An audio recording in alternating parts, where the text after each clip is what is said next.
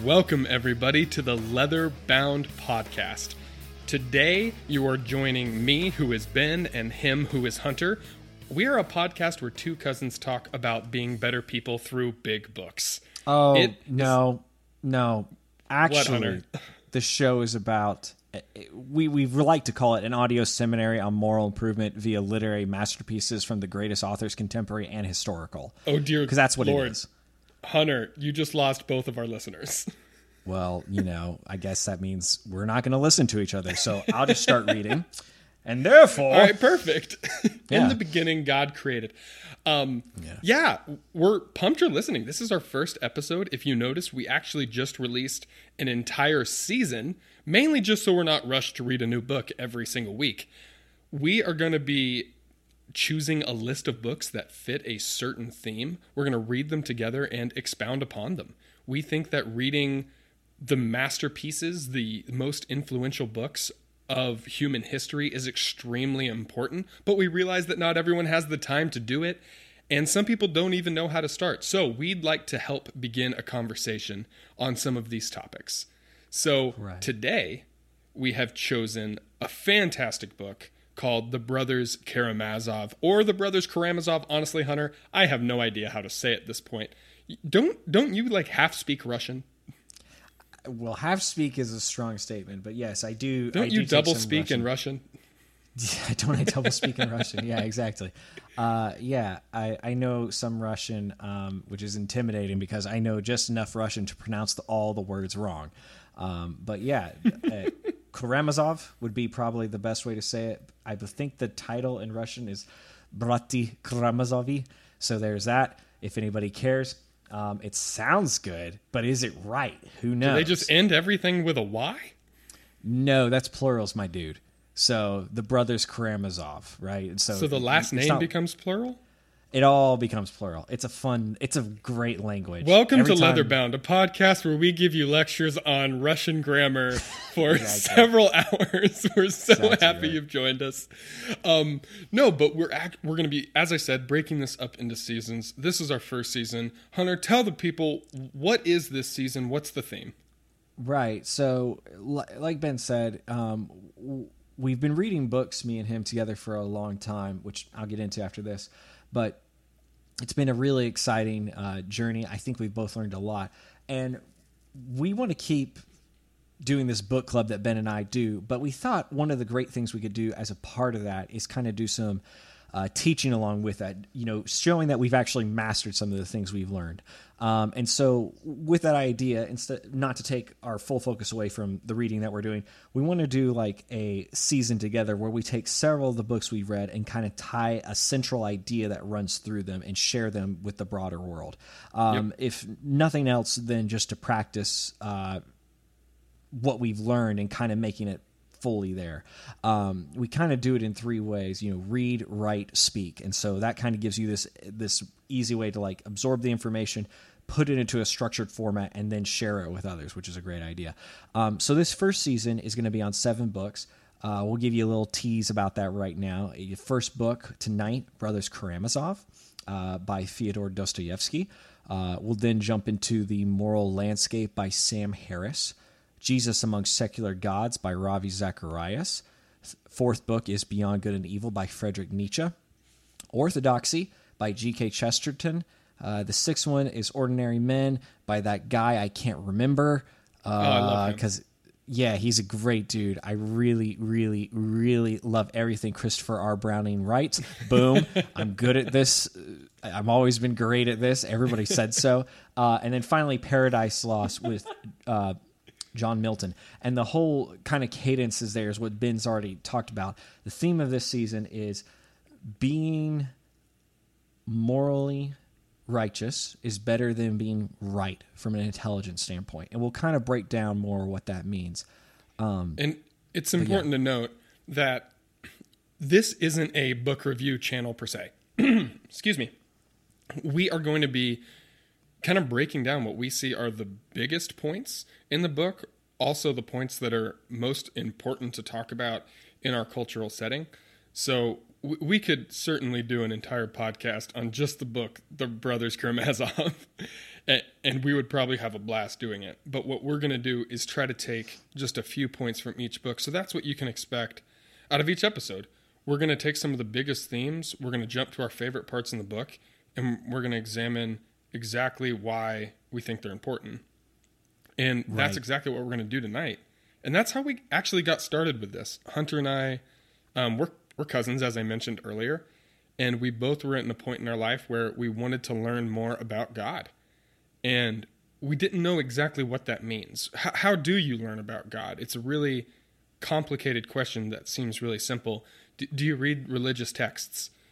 We're both Christians. Does that mean we just study the Bible? Do we look outside of that? Is that even appropriate? And we both decided that there was truth to be found all over the place. Yeah. And that a lot of different people had a lot of smart things to say, and we didn't want to get in an echo chamber. Not saying that the Bible isn't sufficient, not saying anything like that, but saying that other people are smart too. And we wanted, if you noticed, the curriculum, if you can call it that, goes back and forth. It goes back and forth from Sam Harris to Ravi Zacharias. You can't get any more different than those two individuals.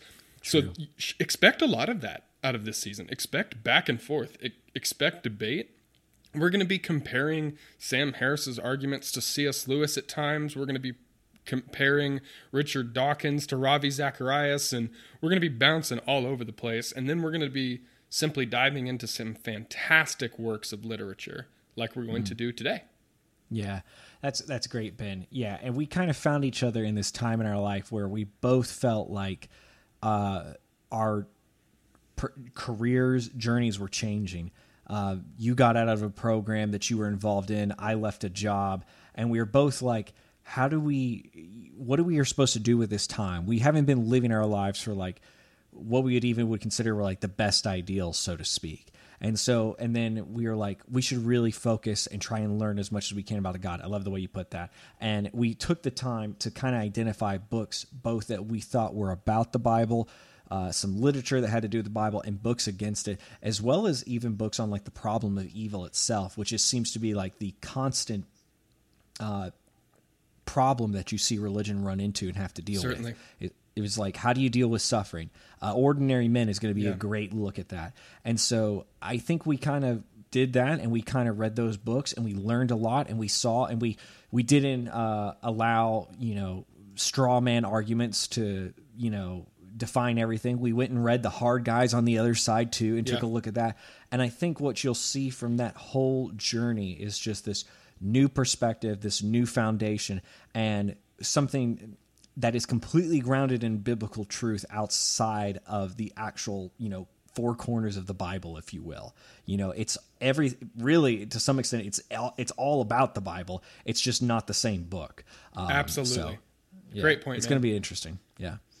It really is going to be. And speaking of someone who takes on difficult subjects, also Dostoevsky. Holy cow. If you've had, you're like, no, not at all. If you've had the pleasure of reading Dostoevsky, you will see that the guy doesn't go for the easy kill. He jumps right into anything he's talking about and really gets to the heart of it. And that is true even in the beginning of the book. So Hunter, let's jump into our content. Before we do that, or as we do that, let me give the world's shortest summary, just so people have some rough idea of what's going on. And then please help me out and fill in anything I'm missing. I trust you, buddy. Go for it. The 10 million foot view is it's a story about a messed up family. Zooming in a little bit. Done. That's it. That's all there is to it. It's 700 pages and a lot of people not liking each other. I will say my one criticism of the book is I think it's like a 350 to 400 page book inside of a 700 page novel. Anyway, some Dostoevsky fans are going to come justifiably find me. Yeah, of course, like me. So it's a book about a dysfunctional family. It's a dad. The mother isn't in the picture. She unfortunately died young. There's a father whose name is Fyodor, and Fyodor has 3 boys. The oldest is named Dmitri. Dmitri is essentially synonymous with passion. He does everything way too hard. He does everything way too brashly, but he does it with kind of an open spirit.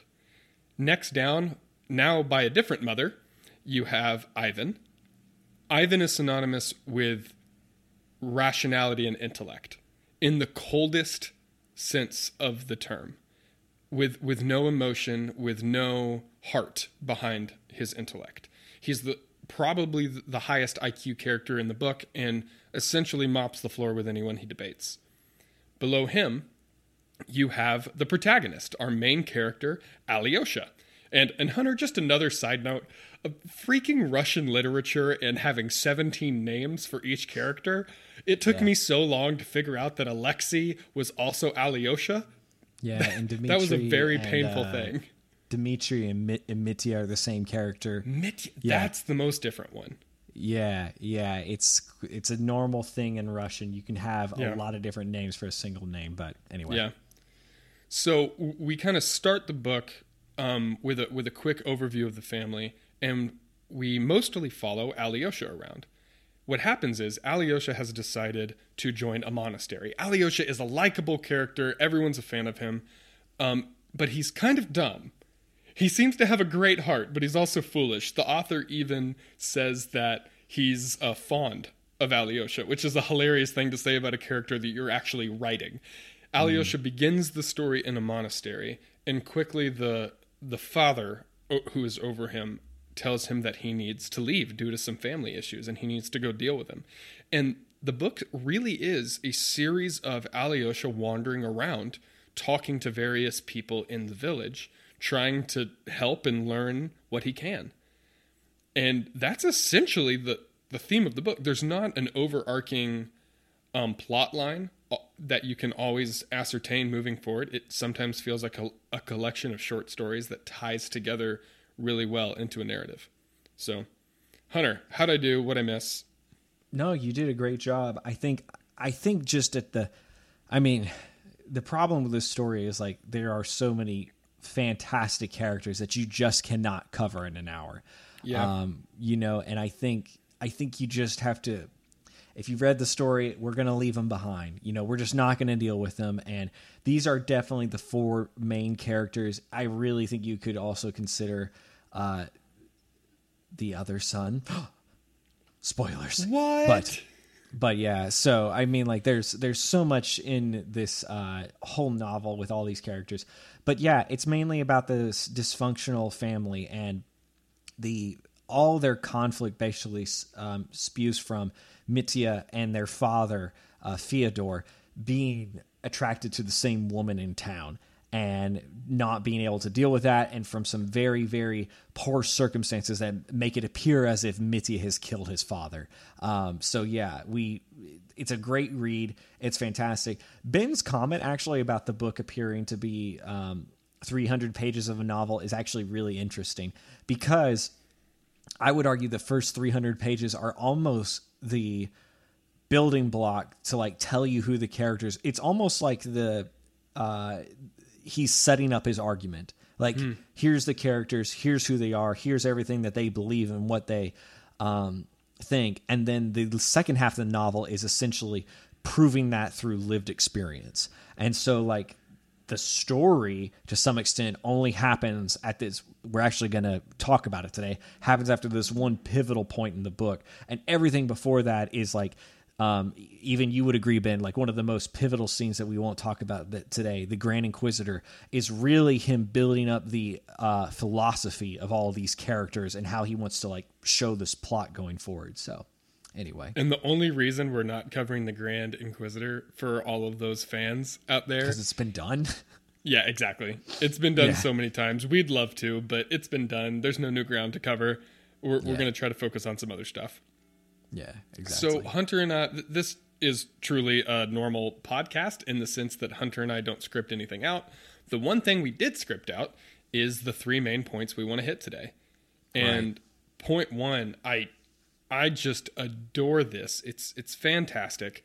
Point one is don't lie, especially to yourself. We see this said twice in the very beginning of the novel. So if you remember, our protagonist Alexei, or Alyosha goes to a monastery, and in that monastery, his elder, the father that's over him, the priest, is kind of famous in the town he's in. I like to think of him as the Gandalf character, right? He's the wise old divine help sage. That's who he is, and everything he says is so good that you just almost need to pause before you read it, because there's not a word that comes out of his mouth that isn't pure gold. And this priest, his name is Father Zosima. Zosima has invited all of Alyosha's family over to dinner to reconcile everything all the craziness that's going on within the family.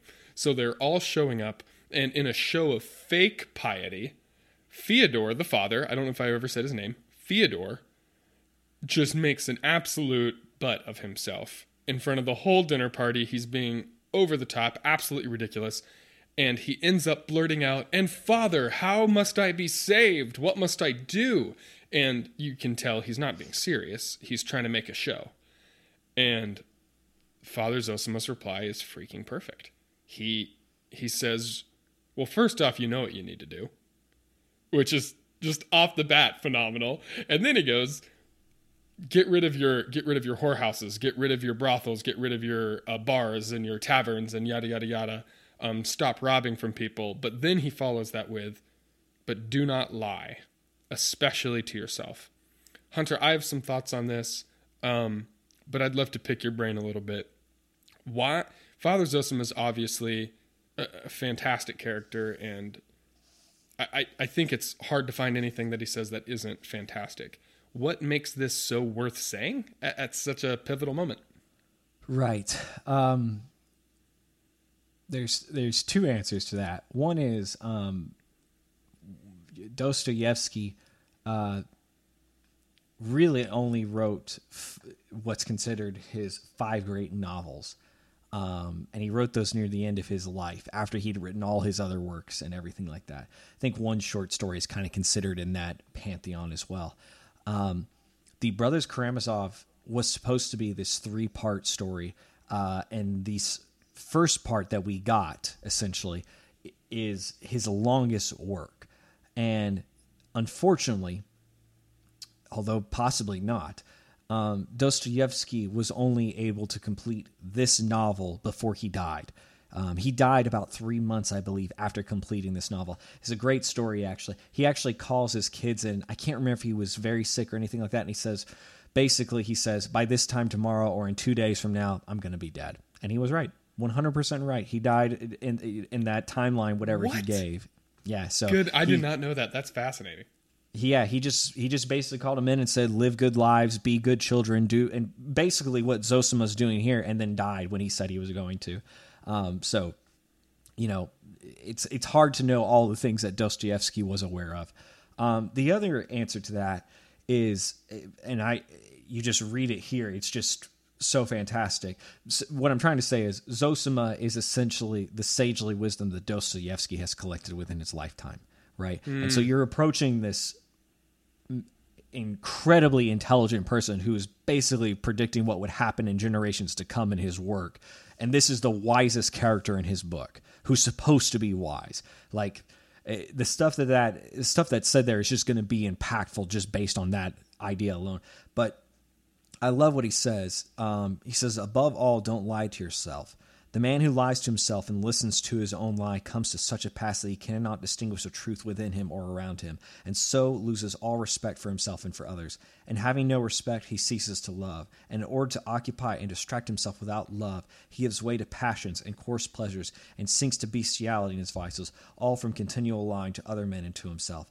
Now, Ben, I love the fact that he takes the idea of lying to yourself and not being able to distinguish what's true all the way to someone who has no respect for himself and then doesn't have the ability to love anymore, right? And how he connects those ideas, because if you lie and you're good at it, you won't notice when you're doing it. It comes natural. It's a natural reaction, right? And so if you know that you can't be trusted in that moment, subconsciously, why would you ever have respect for yourself? And if you can have this is such a weird idea. If you have no respect for you because you're evil, twisted, and lying, then everybody else can be hated too, right? Because there's no good in them if there's no good in you, sort of thing. And it's just this. There's so much said there without having to say that much, and that's how wisdom acts. And so there's just the fact that this phrase, and he tells you it right here, is just packed with so much wisdom. And I also think near the end of his life, he just was doing nothing but trying to communicate that. So, but yeah, is there anything more that you think about that beyond that, or what do you think about that idea?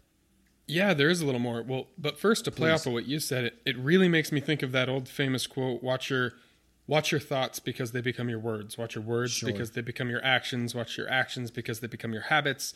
And your habits become your character. And your character becomes your destiny. And I think that's so fantastic.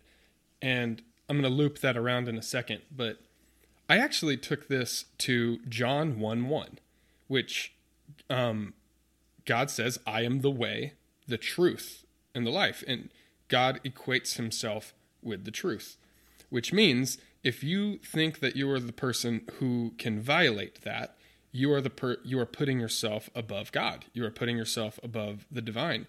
And if you're not a Christian, this works with Socrates. This works with most philosophers. Most philosophers recognized that there was some truth outside of ourselves. And whenever we lie, we're saying we know enough. We're so intelligent that we can take that truth and warp it. And we can control the fallout.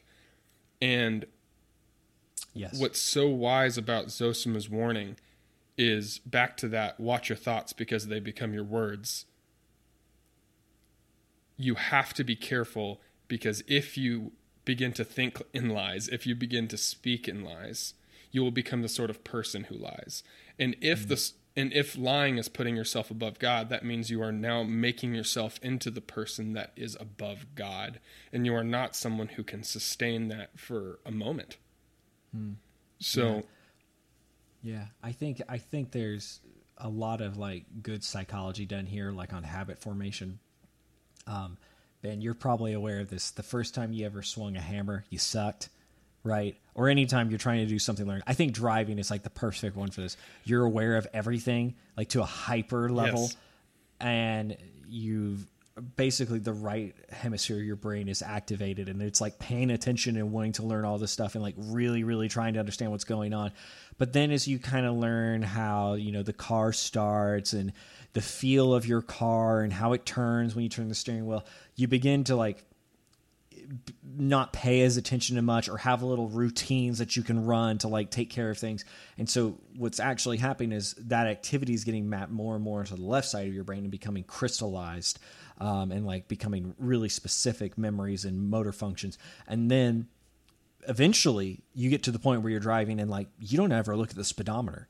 You really pay attention more to your surroundings than anything in the car. And that kind of tells you how to drive. And like, if someone was to stop and ask you, hey buddy, how do you drive a car, in the middle while you're driving a car, it would actually take you a little while to answer because you're actually not thinking about driving a car. You're just doing the action. And you'll actually see the activity mapped to the back of the brain near where we have more of our autonomic processes going on, the ones we don't have to consciously think about, such as digestion and heart rate and things like that. Yeah. And so like, if you become really good at lying to yourself, you may not be able to notice it. And so, and it's not just that sounds cute and it sounds good. There's actually like some physiology involved in that and biology. So it's like, be really careful because you can get to this place, just like you're saying, where you cannot handle manipulating all that truth. It will come up to catch you, or it will come up to bite you, so to speak. So yeah. Boom. Man, that was awesome. Do you want to jump into our second point, which is also kind of the central point of our season? Yeah, I think that's a great idea. So this is being righteous is better than being right/intelligent. And we mean by being right in an argument. And the obvious place, Ben, to take this is to the Grand Inquisitor, right? I think that's the perfect thing that does that, and we're not going to do that at all because it's too obvious. But let's talk about that idea a little bit before we kind of go back to Dostoevsky. I think there is a lot of... There are some things that you don't want to know the answer to, right? And there are objective questions that you can find answers to, such as, how beautiful is my partner compared to other people in the world? You actually don't want to answer that question, because the objective answer to that question is something that is A, bad for society, and B, something that you actually don't believe, right? And there's also the objective question is like, you know, in objective reality, let's keep ourselves really specific here. Is life worth living? Right? Well, there's a lot of rational pathways to saying no, it's not. Right? And so there are some axioms that we take in life that have to be true in order for us to live it. This is true in the United States Constitution. We hold these truths to be self-evident that all men are created equal, right? It basically is saying before we even get to the starting line, everybody agrees on this, right? And how do those ideas get a bedrock or a foundation? By a belief in God, right? And so the idea a little bit in this, it's better to be righteous than it is to be right or intelligent, is sometimes intelligence has this strange ability to actually destroy the things that we hold the most dear. Believing that we are married to the most beautiful person in the entire world, or we're dating the most beautiful person in the entire world. And that's why we say, to me, because it's a nod to the fact that we know it's a lie, even though it's not a lie. It's like, this is kind of an interesting idea. Fiction is not lies. You'll hear some authors say that. It's not lies. It's like capturing truths that are more true than the objective world. Absolutely. Right? Yeah. I think that's why it's how we talk to our kids. You know, you don't talk to a child with hard logical proofs. You tell them stories. It's why kids' books are supposed to have good morals to them. It's like if you read an amoral children's book, it might be nice, but the real good ones that have stuck around for generations are things that teach your kids something that you couldn't actually have taught them, which is really a bizarre concept. It's why religious teachers, especially Jesus is famous for teaching in parables. And supposedly, he's literally the embodiment of truth. The embodiment of truth came to earth and told a bunch of stories. What's up with that? He was able to say things he was able to say more truth through a story than he was able to say just speaking straight, which is a fascinating thing to get my head around. But so with this one, Hunter, I think the character we first think of is Ivan, of course, because we're talking about being correct. And Hunter, I think the first place that I think about this in the book is kind of obviously Ivan. Ivan, as I said in the intro, he's the smartest character. He is definitely the most well-spoken. There's this one hilarious scene where Ivan is arguing for a position he doesn't even believe in just because he likes it. And there's one of the most pivotal scenes is where Ivan describes a truly horrible event that happened to a little girl, to his little brother Alyosha, the protagonist. And it's a at real the end event, actually. Yep. Oh, not just in the, like, oh, that's something that actually happened. That was in the newspaper, and Fyodor Dostoevsky actually just grabbed it and made it Ivan say it, essentially. Like, it's an actual real event that kind of shocked Russia. Tell the people what it is. Yeah, exactly. Basically, there was a horrible couple who had a young daughter who was about 7. And for whatever reason, they got upset with her and on a Russian winter's night locked her in the outhouse. And they found her the next day frozen on her knees with her hands together praying. It is, oh my gosh, it's unbelievable to talk about, and it's not pleasant to read, and it's even more not pleasant knowing that it's true. Gosh, that's so awful.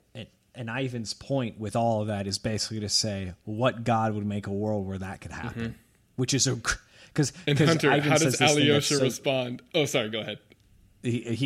yeah, that's a great question too. He says, I don't have any problem with the idea of God. I bring him on. We can have God all you want. I just have one problem. How could God be that cruel? And that is what Ivan basically takes all his critiques to. He doesn't try to disprove God. He doesn't try to make any argument that says, well, like it's clear that the whole world came from evolution. It's not that he's trying to make that like objective argument. He actually attacks it at that level of like, there's no way a God could be this hateful, which is painful. Hunter, actually, can I say Alyosha's response? Yes, please. Hold on. Let me get into character. Okay, I'm ready. That's perfect. Scene. Thank you. Yeah, that's actually Alyosha's response, like verbatim. No, yeah. And it's such great writing because what he could have done is turned Alyosha into this apologetic genius and been like, well, actually, here's a theodicy for you. And that's what you would expect. Because Dostoevsky was a Christian. And what's so friggin' compelling is Alyosha has no idea what to do. However, Alyosha ends up on top. I don't mean he triumphs over his brother. I mean, by the end of the book, Ivan is in ruins and Alyosha has been exalted. And it is so fascinating. This is a little bit of a tangent for me, Hunter, but my big takeaway from the book is what's up with Alyosha? What is he doing? I was kind of confused and almost irritated with him for like 3/4 of the book. I just didn't get what was going on. And I think that's because I made a silly comparison of Father Zosima and Gandalf. And it's an archetypal figure, the divine supernatural helping guy, right? It's Master Oogway, it's Dumbledore, it's you name it, it's that guy. And in my head, I had put that guy inside of a box. And that box was people I'll never be like. It was these ethereal, supernatural, perfect humans. And I'm just Ben. Like, there's no way I'm ever going to be like that. And my favorite scene in the entire book is the very last few pages. Because basically, without getting too much into it, there's a boy whose father died. And he comes to Alyosha at the very end of the book, at the end of his whole long journey, after even Father Zosima has passed away. And there's all this despair, and the little kid comes to Alyosha asking basically just questions. And Alyosha starts answering in this quirky, humble way. And it's right at the end of the book where I realized, holy cow, he became Father Zosima. And it blew my mind because Father Zosima was also pictured in this weird, humble, quirky way. He didn't respond the way you expected someone like that to respond. There are these moments when people are like giving him these big critiques and arguments, and he just gets down on his knees and kisses their feet. And in the beginning of the book, you think, oh, because he's so wise, he knows that that's the perfect thing to do. And by the end of the book, you go, nope, that's because he had no idea what to do, but he was humble. And that was my big takeaway, man, is how do you become the hero? How do you become Gandalf? How do you become Master Oogway? You become them through humility and not in spite of, because Alyosha didn't try to give his brother an incredible answer. That's how he became a hero. And it's such good writing. It blows my freaking mind, and it's honestly something I aspire to. What do you think about that big tirade, bud? No, that's actually perfect. I actually think that's what the book is attempting to like explain to in some way, is that it's not about having the best argument. It's not about winning every fight. It's not about solving everything. That's not the exact way, to in some sense receive enlightenment. That's a little bit of a new agey way to put on it, but possibly a better way to put it is to say salvation, right? And I think what you see, or sanctification, I think Alyosha if you read the story, you basically can look at Alyosha's life and see that process take place. And I think, even by the end of the book, Zosima is probably a more intelligent, more capable figure than Alyosha gets to by the end. Certainly. And I think the great part about that is it shows even Alyosha can achieve that status to some extent and can achieve that life that's worth living and meaningful and makes the lives around him better. So it's a good insight.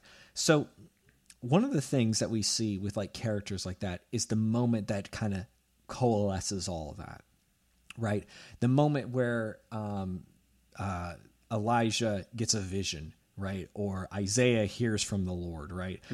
These kind of pivotal scenes. And one of these actually happens to Alyosha as well. And I think it's one of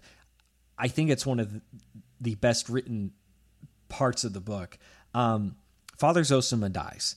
He dies about halfway into the book, and he explains, and he dies in a pretty humiliating way. He begins to rot almost immediately, which it's hard to tell if that's just gross and people don't like the smell, or if it's actually a cultural thing that like, oh, if you're holy, so to speak, you're not supposed to rot that quickly. I think it's a little bit of both. And it really, really shakes Alyosha's faith. And he almost goes and commits a huge sin, but his desire to help and love people keeps him from doing that. And so we find him at the end of that crazy day where he's almost given up on everything he's believed in to this point. He's sitting in a pew at church, and one of the brothers is in there reading about Christ's first miracle and about wine, about him turning water into wine. And as this is happening, Alyosha's praying, and he's going in and out of consciousness, or he's seeing a vision. It's a little difficult to tell. It's like, is he nodding off and having a dream? And you'll actually see this is something Dostoevsky plays with, is like, what is a dream and what is a vision, and how do you know you're having one and not the other? And he's constantly playing in that fairy tale ground. And so he has this vision of Zosima, and Zosima is telling him from heaven that they're having a great time, that they are celebrating, and that everything is wonderful. And Alyosha wakes up, and he goes out into the street, and he just has this moment where he just realizes what life is worth and what it means to live this righteous life. And it just has to be read, just because of what Dostoevsky says here is just better than I can do it justice. So as he's standing in the middle of the street, it begins. Alyosha stood, gazed, and suddenly fell upon the earth as though mowed down. He did not know why he embraced it. He could not have told why he longed so irresistibly to kiss it all. But he kissed it, weeping, sobbing, and watering it with his tears, and vowed passionately to love it forever and ever. Water the earth with the tears of your joy, and love those tears, echoed in his soul. What was he weeping over? Oh, in his rapture he was weeping even over those stars which were shining to him from the abyss of space, and he was not ashamed of that ecstasy. There seemed to be threads from all those innumerable worlds of God, linking his soul to them, and it was trembling all over in contact with other worlds. He longed to forgive everyone and for everything, and to beg forgiveness, oh, not for himself, but for all men, for all and for everything. And others are praying for me too, echoed again in his soul. But with every instant he felt clearly, and as it were, tangibly, that something firm and unshakable as that vault of heaven had entered his soul. It was as though some idea had seized the sovereignty of his mind, and it was for all his life, forever and ever. He had fallen on the earth a weak boy, but he rose up a resolute fighter, and he knew and felt it suddenly at the very moment of his ecstasy, and never, never all his life long could Alyosha forget that moment. Someone visited my soul in that hour, he said afterwards, with firm faith in his words. It's beautiful. It's absolutely thunderous. And it makes you beg to have a moment like that in your own life. It does. If you wow, haven't that's had one so true. already. Mm-hmm. It's like, it's weird because it like, you, and I think this is true of you, Ben, when I read that, what I want more than anything is a moment in my life that I can point to and say, that was when I decided to be a fighter. If that sort of makes sense. And I'm just stealing the word used there. I'm not necessarily saying that's the perfect word, but fell a boy and stood a resolute fighter. It's like, man, I want that moment. You know, I want that instant in my life where I no longer doubt about what it is I stand for anymore. Yeah, I was actually thinking about something like that recently, not exactly what you were saying. I got lost in a train of thought regarding why milestones are so important to people. We commemorate these big moments. We're recording this right before Valentine's Day, right? And that's supposed to be a big romantic milestone for couples. And I'm getting invited to weddings these days, and I still have friends in college who are graduating, and they'll send you an invitation. They want you to come to this event. And why do those events mean anything is something I kind of just spent some time thinking about, because it is so important for us to commemorate those moments, to celebrate and remember. And it's why the 4th of July is a thing, right? We literally set aside an entire day to be like, hey, and this is the day where we all cook hot dogs and get pumped about America being awesome. There's something about significant milestones that's worth remembering. I haven't fleshed it out yet, but something definitely worth thinking about. Yeah, it's like they're patterns that you get to share with others. Oh, right? I love that. Huh. It's like my wedding is important because all the weddings that came before it were important. And everything it symbolizes is in that too. You know what I'm saying? It's like, I love that verse that faith is like the evidence for the things unseen. And it's like your wedding is almost like a declaration that weddings into the future matter. You know what I mean? To something. And because you have that faith today, it's almost like the proof of what it is to some extent. And I know that's not exactly how all that ties together, but that's kind of like where that lives in my brain. And I think it's something to that, and so with that said, I hope that if you don't have that moment in your life, you find it. 'Cause I can remember I can remember, wrestling with stuff my entire life and finally getting answers to it and what that means. And there really is nothing like it, Ben. I love the milestone thing too, because I think in some way it's kind of tied to that, like the milestone in your life where you decide to be a man, quote unquote, and I know that's not exactly what's happening there with Alyosha. It's more like salvation more than anything, I think. Yeah. Or sanctification. It's hard for me to tell what's going on there. Just because I've known a lot of people who have had really gradual inclines in terms of maturing and growing up and becoming a man or becoming a woman. And I would say if you're thinking to yourself right now, man, I don't know when that moment was. I'd just been growing steadily. Just pick one. You can look back at your life and you can look at when you were 5 and you go, okay, I wasn't then. And maybe you're 25 and you can go, I am now. It doesn't exactly matter the specific moment and getting it right. Yeah. It just matters that you recognize that what's black has now become white. And I think the Christian religion does a phenomenal version of talking about this. It literally says, when you become saved, you pass from death to life. And the epistles continually talk about an old self and a new self, which is exactly what we're talking about in terms of Alyosha. He went down to the dirt and in his old self, but he rose up something new, something that was ready to take on challenges that he never thought were a thing. It truly was like a new Alyosha was born out of that moment. Yeah, I love that. And I think one of the things that's interesting is like, it's not salvation. I keep wrestling with that as we talk, right? It's not like he gets saved in that moment. Like Alyosha was a monk. He believed all this stuff and felt and did it. It's like, it's almost like he believed like a boy, though. That's important. It is important. And I think it matters.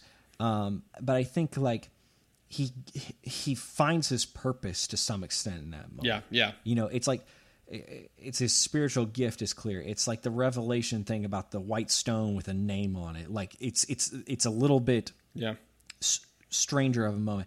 I remember in 2019, I think is when this moment happened for me. I looked at my wife and I said, I think meaning may require obsession. And in that moment, it kind of all clicked for me what I had to do, in my own life. You know what I mean? And it's like, wow. And that has some specific relevance to like some things I've been doing since then. But, I think at that moment, it just became obvious to me what needed to happen. But I also think there's something just interesting here with the whole vision thing too, that is just kind of separate from, anything I've experienced in my own life, but who knows? Who knows how all that stuff works? But I love the mixture of dream and vision right there. As someone who does not dream a lot, it's always a really interesting aspect of any story to me. But I guess to put a bow on this, and if you got something to say, please do. But I think what this part of the story does such a great job of is showing you that vibrancy, that meaning to life doesn't reside in a formula. It resides in something of, it resides in dealing with the world as it is, right? Just the true experience of living, if that sort of makes sense. And the force beyond that. I love the connection at that moment where it's like all the worlds of God. It's like, it's not just the majesty of here, but it's the majesty of everything, and the majesty of everyone in that moment hits him. And so here's the subtle argument, or here's the argument of season 1, and I think a great argument to learn in life. If life does have that kind of meaning that we're talking about, it transcends logic. It transcends reasoning. And it's not that reasoning can't be used to help get you there, but it is a step beyond it. It is faith. Anyway. Man, I freaking love that. And if you don't know us personally, what I really hope you didn't just hear is Hunter say, so buy into whatever ideology you like. Because we're going to spend a lot of time talking about how that's not at all what we mean. And Hunter, we do need to move on to point 3. But before we do, I got to ask you this one big question that I've really been excited to ask you is, everyone is born into a belief system, and you can use the argument to anyone, just have faith into your belief system. Mm-hmm. Dimitri could have said his way of life was right. Ivan could have said his way of life was right. But Alyosha's was actually right. And if you're Dimitri, if you're Ivan, if you're any of the other characters in the world, how do you pursue righteousness if you don't know what righteousness is? Because wouldn't that require intellect to get you there? Fair point. Yeah. But no, I think there's also an argument there for what you're saying is intellect. There is some reasoning there. Honestly, and this is kind of, I don't mean to sidestep this in an unmeaningful way, but I really think the other 6 books are going to continue to answer that question. That's a good point. As we go through the moral landscape and Jesus amongst secular gods, I think we're actually going to really start to address that problem. And maybe that's why you're asking it, because you're just a great podcast host. Man, but those darn listeners just got to keep on listening. Exactly right. But I really think we're going to, I think this is going to sound a little funny. Dostoevsky is obviously trying to convince you that rationality isn't all there is, but he's really not trying to convince you of the irrational paths to that meaning. What am I trying to say? He's not making an argument for which religion you should believe. That is not the course of his book. He is a Russian Orthodox, person, and that is his argument, is that is true, and not all this, and not all the wild, not necessarily wild, but all the rational answers to life. That's kind of what he's saying here. But yeah, so I think we'll get to that as we continue. One of the great things about learning that righteousness is better than intelligence is you come to this third and final point, which is found in Christianity and is such a high meaning idea that I think for the first couple of months that I learned this idea, I still pray this every morning since I've discovered it for my own life, as well as the lying thing as well. And I think it's such a fantastic idea because it is actually, it's concretely stating what the crucifixion actually was and what that action really was. And it is what every Christian needs to be living out in their life. And it's this idea that you, Christian, and every human being alive is responsible for the sins of mankind. Dang it, Hunter. I thought you were going to do what you always do when we talk about this and say, I am responsible for the sins of mankind. Then I was going to be like, dang it, Hunter. Now we have to kill you. It was going to be a whole thing, and you ruined my joke. I dodged that. You had to explain it too well. I'm sorry. There's this wonderful... So, to put a really quick note on where this comes in, Zosima tells this story when he's dying about his younger brother who dies young, and he has this sickness. But during this entire time he has this sickness, his younger brother begins to just have these weird visions and weird ideas, that don't seem to make sense. And he says this to his mother one morning. "Mother, my joy," he would say, "there must be servants and masters, but if so, I will be the servant of my servants." You should recognize that language. "The same as they are to me. And another thing, mother, every one of us is guilty towards all men of all sins, and I more than any." That statement has to be more and more your approach to every person you interact with as a Christian. It is the only reason it is the only way that you can even begin to imitate Jesus Christ and what he stands for. But Hunter, I'm not that bad. Obviously, I'm not actually making that point. But what about all the other people? Yeah, some of them are really bad, but Hunter, I'm not that bad. Right. What do you say? I think that is a great point, Ben. And I'm not going to read from it, but there's a whole scene where Father Zosima later on in his life basically challenges another man to duel him, and essentially says, how could he be so cruel? How could he be so evil as to want to kill somebody else? And if only he had tried a little harder, if only he had seen, from that person's perspective a little more, if only he had tried to do this, and he thought about all his guilty actions that led to that moment, and it said, he came to the same conclusion his younger brother did when he was young, is that he was indeed he was indeed not guilty. That's an important clarification. He was responsible for the sins of mankind. And I think that word there, responsible, matters a lot, because it's one thing to impart blame, so to speak, to a group of people, but it's one thing to say that you played a part in that person's corruption, right? And you did that every time you did that every time you sinned, right? Every time you missed the mark, every time you didn't measure up to the full ideal of what we have in Christ, right? That is when you didn't. That is when you contributed to the sins of the rest of mankind. I think one of the greatest images of this idea is not Adam and Eve, but is Cain, right? Cain is the first human being who has the knowledge of what he's doing is wrong, right? Who knows what evil is and gives into it willingly.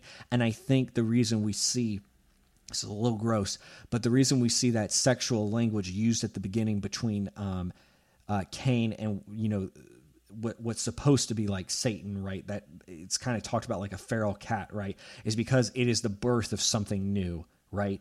Is because it is something new that's being produced. And like, it's that same spirit that animates us when we do these nasty things and spills out into mankind too, and I think you have to be, even if you just have to be so guarded against what it is you do, because it has effects beyond what you're able to see. And it's God's call to himself to offer up his life as a sacrifice to that sin. It's like, you don't have anything better to do with your time than that, man. So get busy about it. Dude, I have a really big pleasure of, call it mentoring, call it discipling, I don't know. But I'd hang out with these 3 middle school boys, usually about once a week. And we're reading the Bible together, we're reading a book together. And right now we're studying men of the Bible. We're kind of just going through different pivotal men. And obviously we started with Adam. And we read the story together. And a fascinating, really cool piece of the story that a bunch of authors have pointed out, but I didn't grow up knowing, was in the language right after Genesis 3 says that Eve ate the apple. It immediately follows and says, and she gave some to her husband who was with her. Which is a different way than I grew up hearing the story. I grew up hearing it. Adam was like off in some far part of the garden. Eve was alone with the snake. But Adam was just standing there. And one of the boys looks up and goes, man, I would have slapped the apple out of her hand. No way I would have let that happen. And I love those guys. They're fantastic kids. But I just laughed to myself and thought of this point and just immediately thought, oh man, we've got a long way to go. Because that kid, we meet in a church.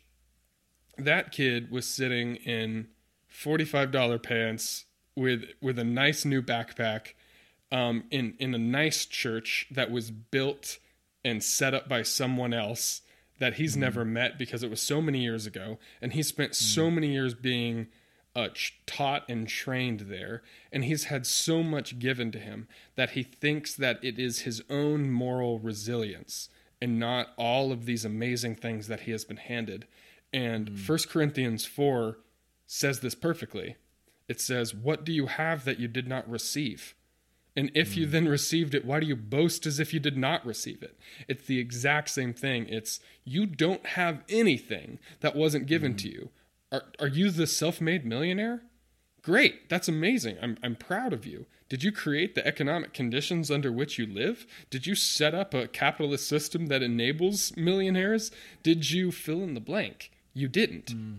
You aren't responsible for the things that you have like we think we are. And Hunter, there's this old Gnostic idea of a divine spark, and Jordan Peterson turned me on to that term.